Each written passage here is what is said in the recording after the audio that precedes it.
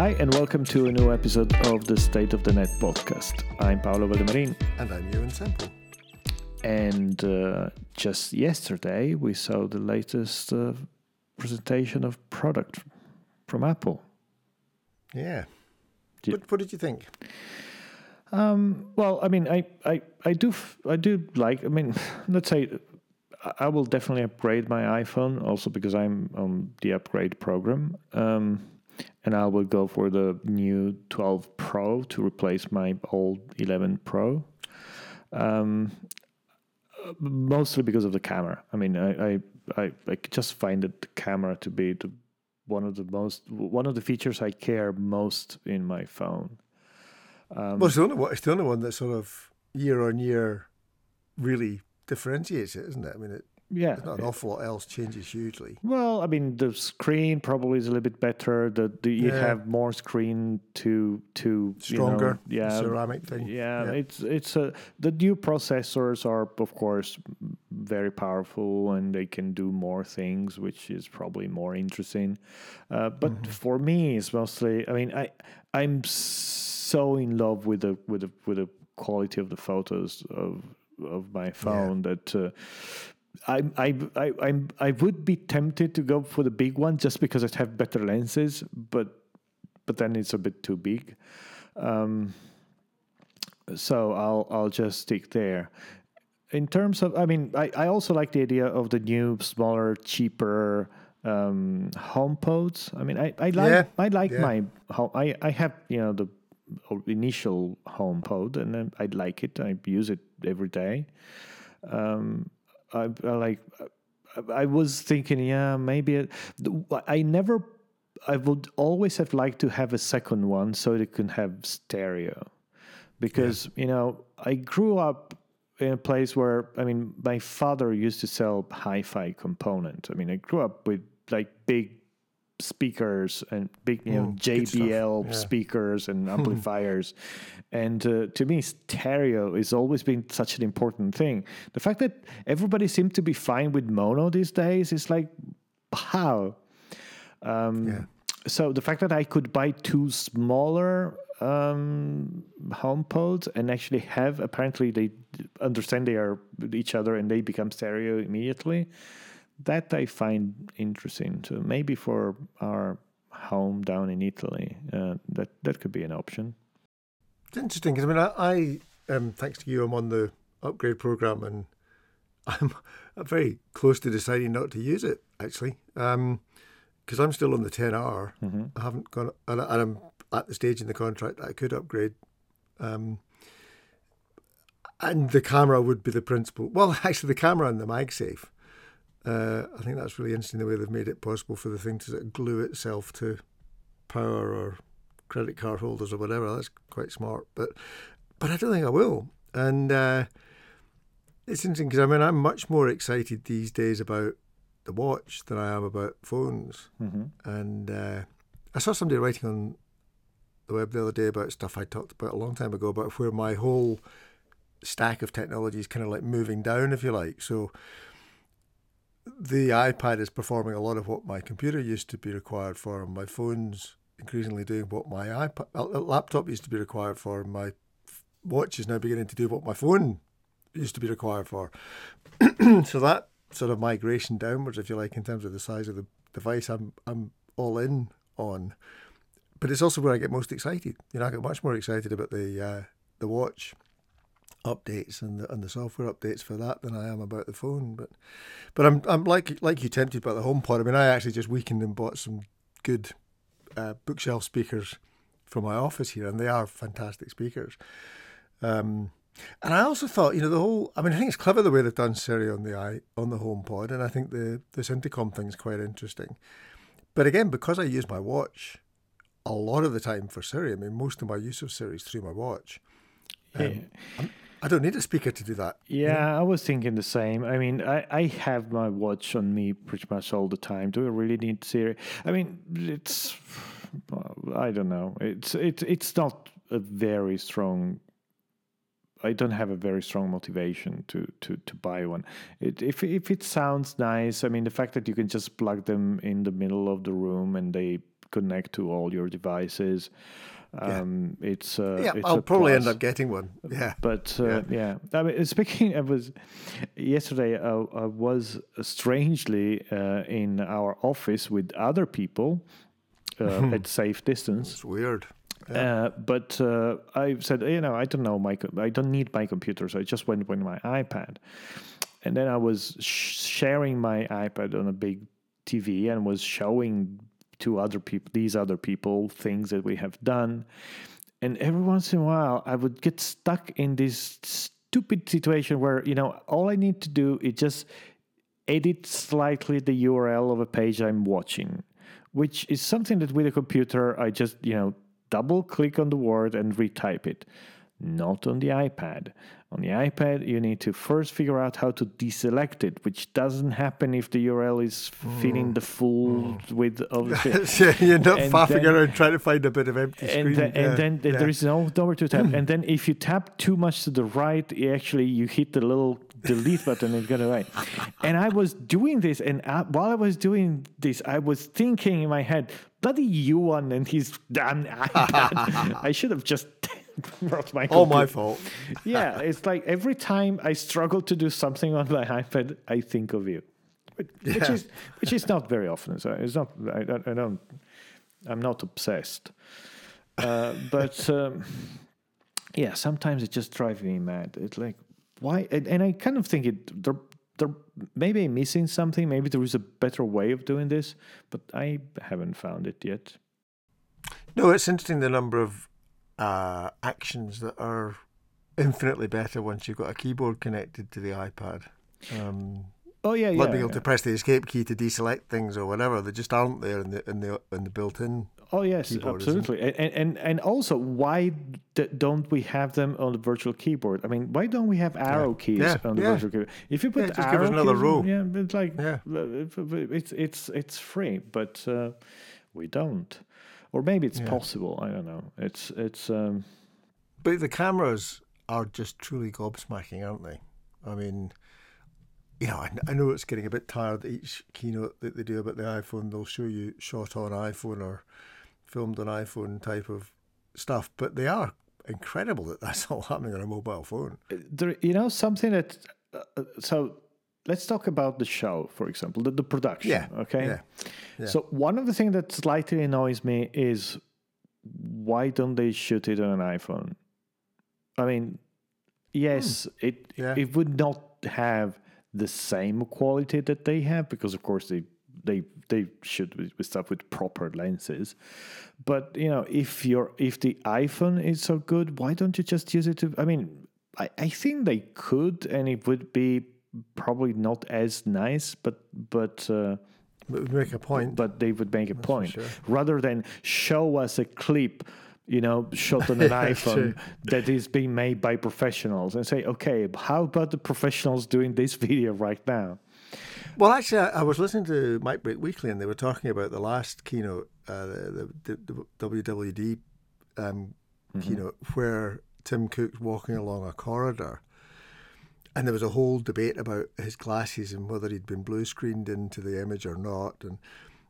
But one of them, I think, was saying that they reckoned that set of moves had been filmed on an iPhone because it's so much easier just to stick it on a gimbal and do tracking and things. But when you have several $1 billion, there are plenty of gimbals on which you can mount professional cameras. And but all I'm saying is I think they might already shoot some of it on an iPhone and it's just intercut. But I take your point. I mean, I think you should write in and suggest it, Paolo. I mean, I saw the backstage of one of probably the first they did this way, and they were using big cameras, but you can tell by the lenses. It's the other thing about I think that they are going a little bit too far with, there was a whole special effect of the little house and the transitions, and even Tim Cook, he's clearly not an actor and he's trying to act, so he's not he's always a little bit rigid, but it's become a little bit. He's not talking to me. He's repeating some words that have been written and carefully. That's professional broadcasting for you. And it's kind of becoming a little bit artificial for me. I mean, I get that. Fun enough, this is the same thing that I tell founders I work with. When you're pitching, don't try to remember things. Just tell them. I mean, the story. You don't need to try to remember it. I had the feeling that probably Tim Cook more than others was trying to remember his words rather than just telling me what he thinks. Now, maybe that's how he talks when he go home. So I don't know. It felt a little bit fake. It felt a little bit overproduced, too polished. Yeah. But that's so easy. That's a trap. I watch internal comms teams falling into this trap all the time. They all want to look like telly, and I think, well, increasingly these days that just makes you look untrustworthy. The more polished and the more higher the production values, quite often works against you for the reasons you've just given. Especially on a subject that I shouldn't be talking about a subject you don't know about, but, especially if it's something that you're naturally enthused about, you should just be able to do it off the cuff, really. You might have a few notes just to make sure that you go through all the important points, but the feeling there was that every single word he was saying had been written beforehand and has been rehearsed and delivered. And because he's not a professional actor, it was feeling a little bit, stiff. So that brings back a memory of recording a chap. I can't remember the subject. I think a historian in Bush House in radio in those days, and just there was something about the guy. He was obviously very articulate. He had presence. He clued up about things, clearly able to just deliver words without stumbling. So when he went into the studio, I stuck a tape on what was meant to be just a read-through. And the read-through was fantastic, really compelling. He was very relaxed. It just all flowed. And I sort of turned to the producer and said, "Oh, that was lucky. I put a tape on that. We're done." "No, I just want to go through and have a few words with them." So she goes into the studio and does does her job, confuses the guy. He then stumbles his way through a second recording that I'm then forced to edit, which ended up sounding shit, And it is, that's always stuck with me, is the fact that, professionalism can get in the way of so many things. Yeah, no, it's definitely true. I mean, I think that there are unrealistic expectations in many cases. I mean, there is a lot of even if you look at videos on TikTok or the equivalent feature pretty much on every single platform out there. There is a lot of polishing. There is a lot of post-production. There is a lot of work around everything, which makes things, which I think is creating somehow the expectation to have almost this fake feeling about it, this artificial feeling about it. Yeah, that's interesting because, I mean, in some ways, and I'm agreeing with you, but it's the opposite of how we feel about our devices. I love the fact that they're so beautiful and so thought through and incredibly carefully manufactured, and that you can tell when you pick it up, it's got a sort of subconscious quality feel to it. But again, going back to the keynote and back to the last video or one of the videos about the iPhone 12, and part of me was just really pleased that there was all sorts of people in that advert. Mm-hmm. Not just race, gender, some fat, some not fat, just normal looking people. Mm-hmm. But they weren't normal because they were in this highly polished, highly produced advert. It's... Yeah, it's well, I mean, I must say that sometimes I have the feeling that Apple is trying too hard. Because I mean, I maybe remember that's it. I was in an Apple store, the one here in White City, which is not a very big one, and I was sitting there waiting for somebody to give me something, and I was looking around, and you would see this amazing diversity of people, different ages, like even like old people, or Gosh. yeah, which you don't expect to, you would say, oh, diversity, okay, probably you get all colors, but in that kind of youngish range. No, you actually have very young people, you have kind of very old people of all kinds. But I was thinking, in order to have all this diversity, you basically must have it. You had to cast these people. I mean, you needed to have. So we need one young, one old, one white, one black, one flat. Which means you didn't hire other people that might have been more qualified, but they were the second fat black guy in the show. It's like no, we can only have one of those. It's like, because we care about diversity. It's like, okay, but I thought it was about inclusion. Should be about including everybody, not just having one of each. I'm not saying that this is what they do, but the feeling was it. Oh, I think you're right. I think it is. I mean, but it's interesting because, I mean, in many ways, one of the pleasures of going into an Apple store is that there are old folk. I mean, I remember watching a little old lady being helped at the Genius Bar, and the guy was just so good with her. He wasn't being patronising. He was just genuinely helping her work stuff out, and that is a big thing. That's a good thing. But I know what you mean about the well, maybe it's a bit like the Me Too gender thing that's going on, that we need to have we have to work uncomfortably and unnaturally hard to redress previous imbalances. I don't know. Oh yeah, no. Look, I'm all in favor not to hire any white person for the next 200 years just to counterbalance and then we would say, but that would be unfair. Yeah, maybe, but get over it. Gotta happen, and then but. It's just that. So I agree. It's much better done like this than not doing it. It just that sometimes it feels like too artificial, too put together. But shall we talk about Excel? Yes. Yeah, where to start? Well, yeah. I mean, the whole. Oh gosh. Not just Excel, but Fatima the ballerina. Well, I wouldn't rule out that my current system administrator was a ballerina in his previous life. I never asked. It's a possibility. I mean, I became aware of it because I don't spend so much time on Twitter, because my youngest daughter, has just started at musical theatre school, a large part of which is being taught how to do ballet. And she was almost in tears because she just felt it was such a public devaluing of what she'd chosen as a life career.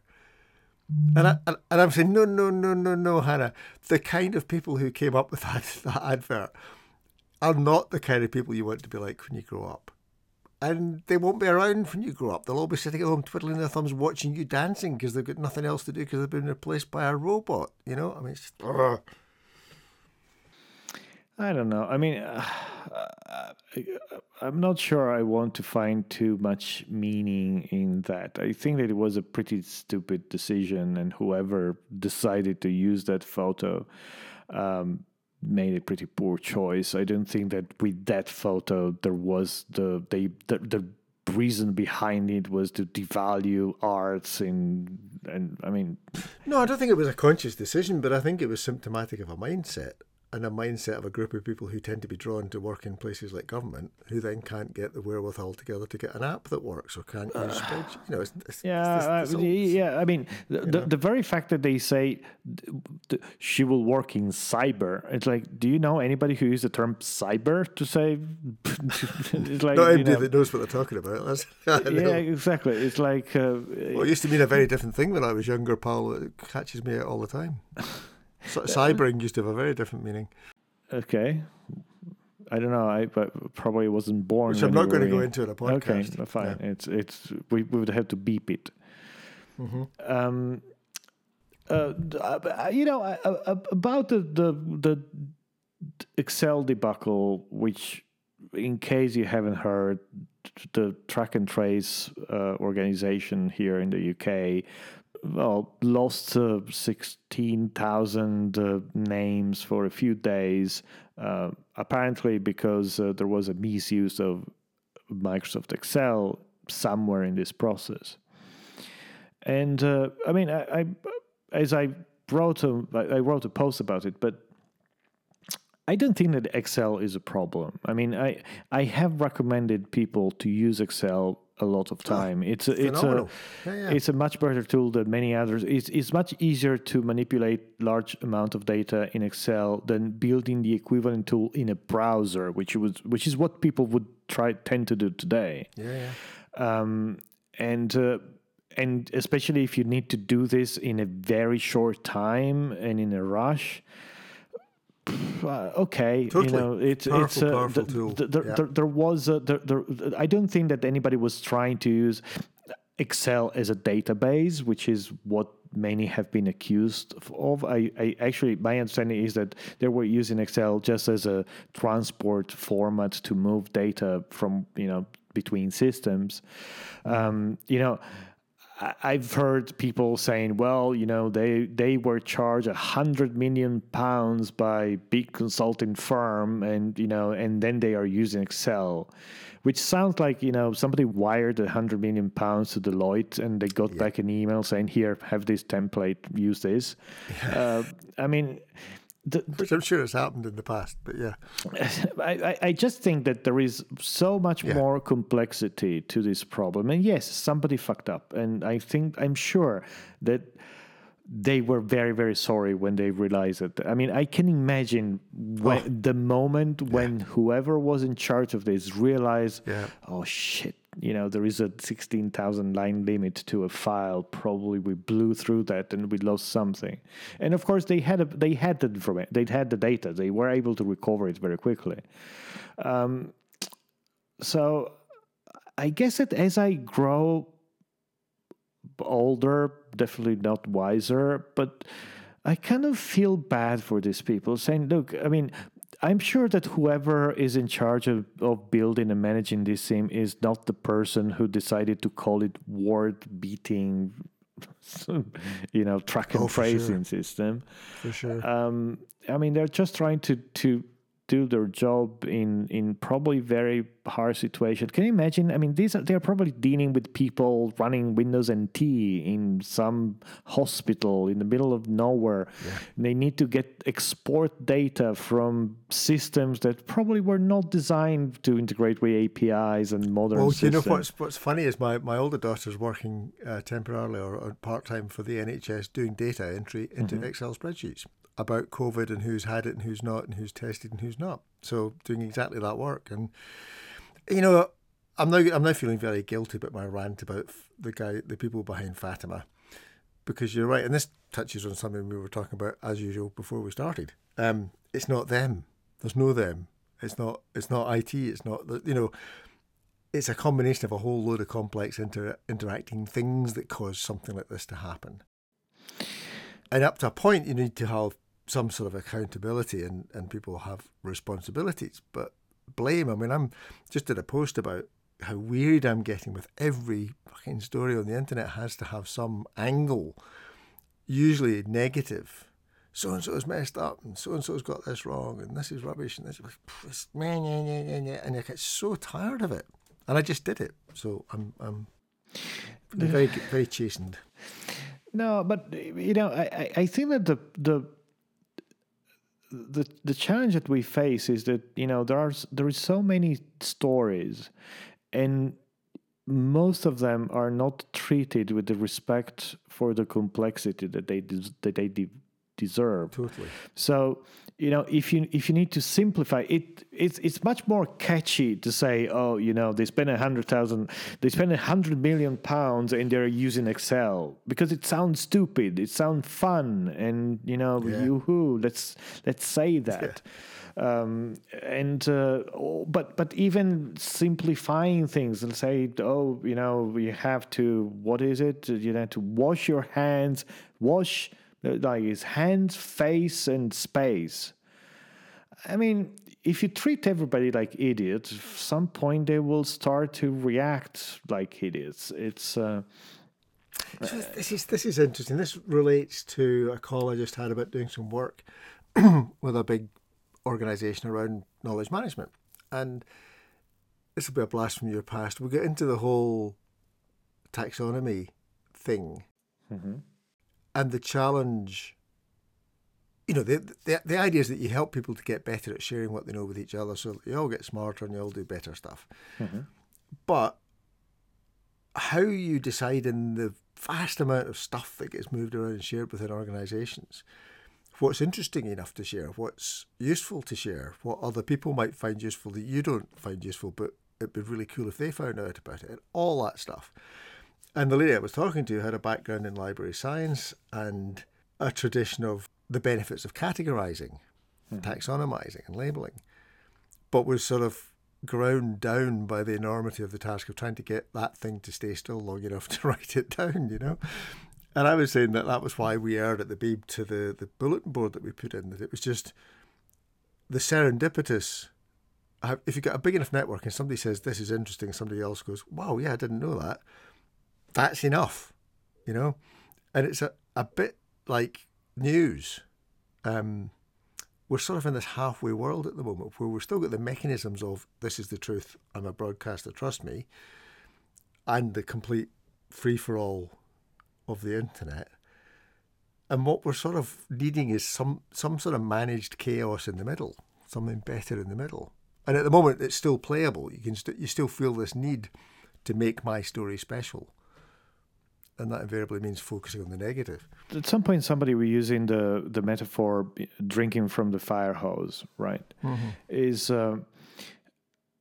we don't have scarcity anymore. I mean, I think that the discipline of categorizing books had a sense because books were rare. Because and slow moving, creating and relatively static. Creating a book it used to be a huge effort, which basically meant that if something was written in a book, it must have been relevant, because otherwise it wouldn't be in a book. Now we could discuss about that. Probably we lost some of that, but the process is that still, even if you and I today would decide, oh, you know what, we should put this thing in a book. Well, if it would require a much bigger effort than us just speaking into a computer and then posting it on the interwebs. So I think that organizing that information made sense, and categorizing and using taxonomy made sense because you were organizing the tip of a huge mountain. Only the most important thing would get into books and get in the top of the mountain. But today, we're managing the whole mountain. And trying to categorize the whole mountain doesn't make any sense, because the point is that not everybody needs everything. Not everybody needs to have access to everything. Actually, what happens is that in this chaotic chaos, every once in a while you happen to grab something, learn something, and let it go. So it's much more interesting to try to understand how you can create filters and system to dynamically direct these flows or navigate these flows information so that you can get some value out of them. But of course, the point is you will miss most of it. By design, you will miss 99.99% of what is what's going through. But if you can set up your filters in the right way, if you can connect to other people and create a social filter to information, you might be able to get some decent value out of that. But you can't try to organize it. You can't try to say, okay, everything that gets created needs to be tagged and need to be categorized, and a librarian needs to put it in the right box, because most probably that single piece of information, nobody will ever see it again, and it's fine. And this affects us individually as well. So, I mean, I go through phases of trying to organise my stuff, categorise a book I've read and write a review of a book I've read, or even things like I've just got a fantastic book of poetry, big book. A guy called Neil Astley has done a fantastic job of curating 3 or 4 books of modern poetry. And some of the poems in there are fantastic. Could potentially become favourite poems. But I'm trying to think of how I'm going to make a note about them. Where am I going to make the note? Am I going to write it on the book, but then I'll probably lose the book? Or am I going to copy the poem out into something else? Well, but I'm going to lose that as well. And, if I can get myself quite wound up about this. I mean, even things like I've begun to use a real notebook and do bullet journaling again, because I like the tactile, analogue nature of the process.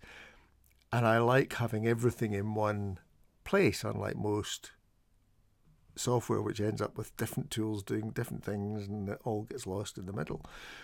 But then I can't search this analog book to find the place that I wrote that thing that was really, really important.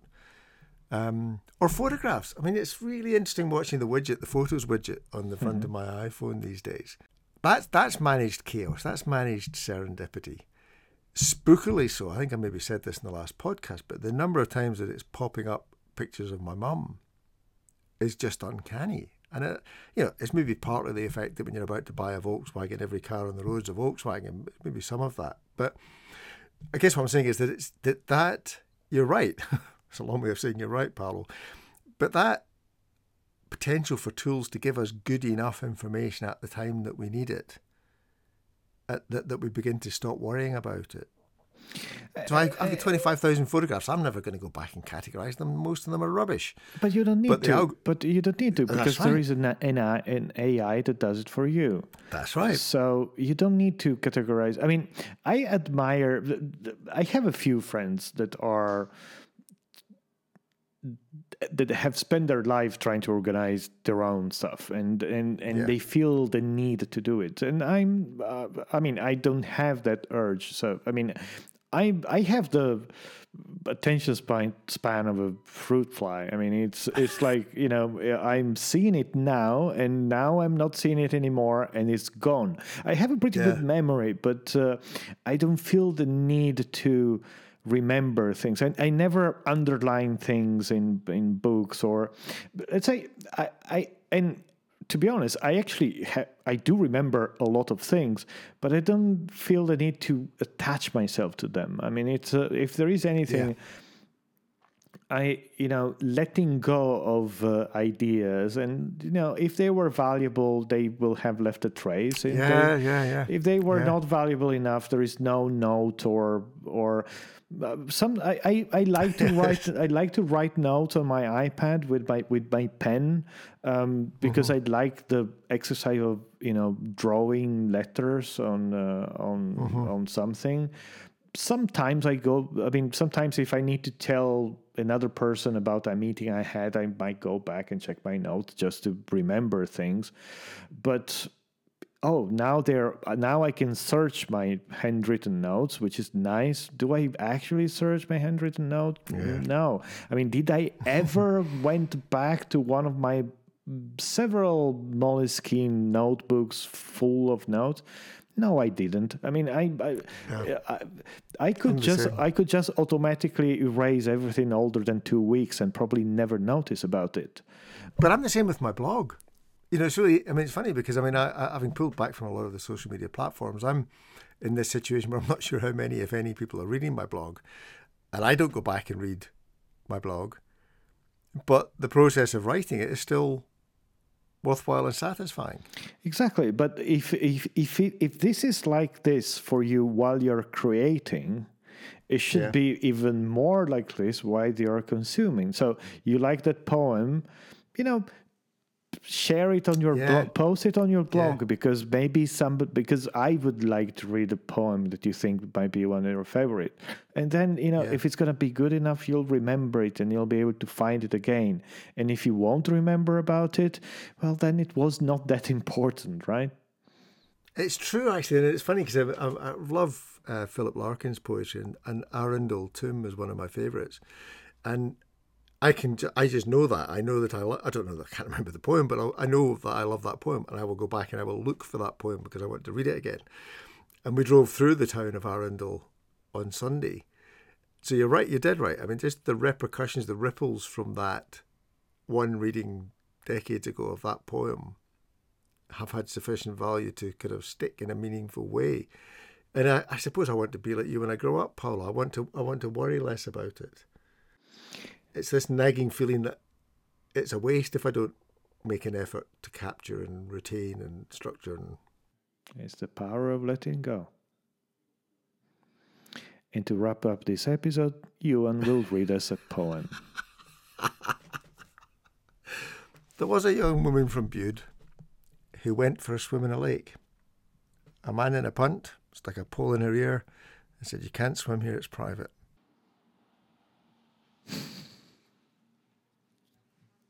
That made you nervous, didn't it?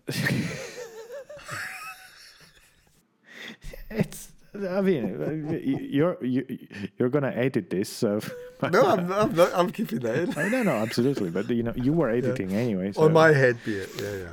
All right. I think you're right. I think on that note, we should say goodbye. Thank you for listening, and goodbye.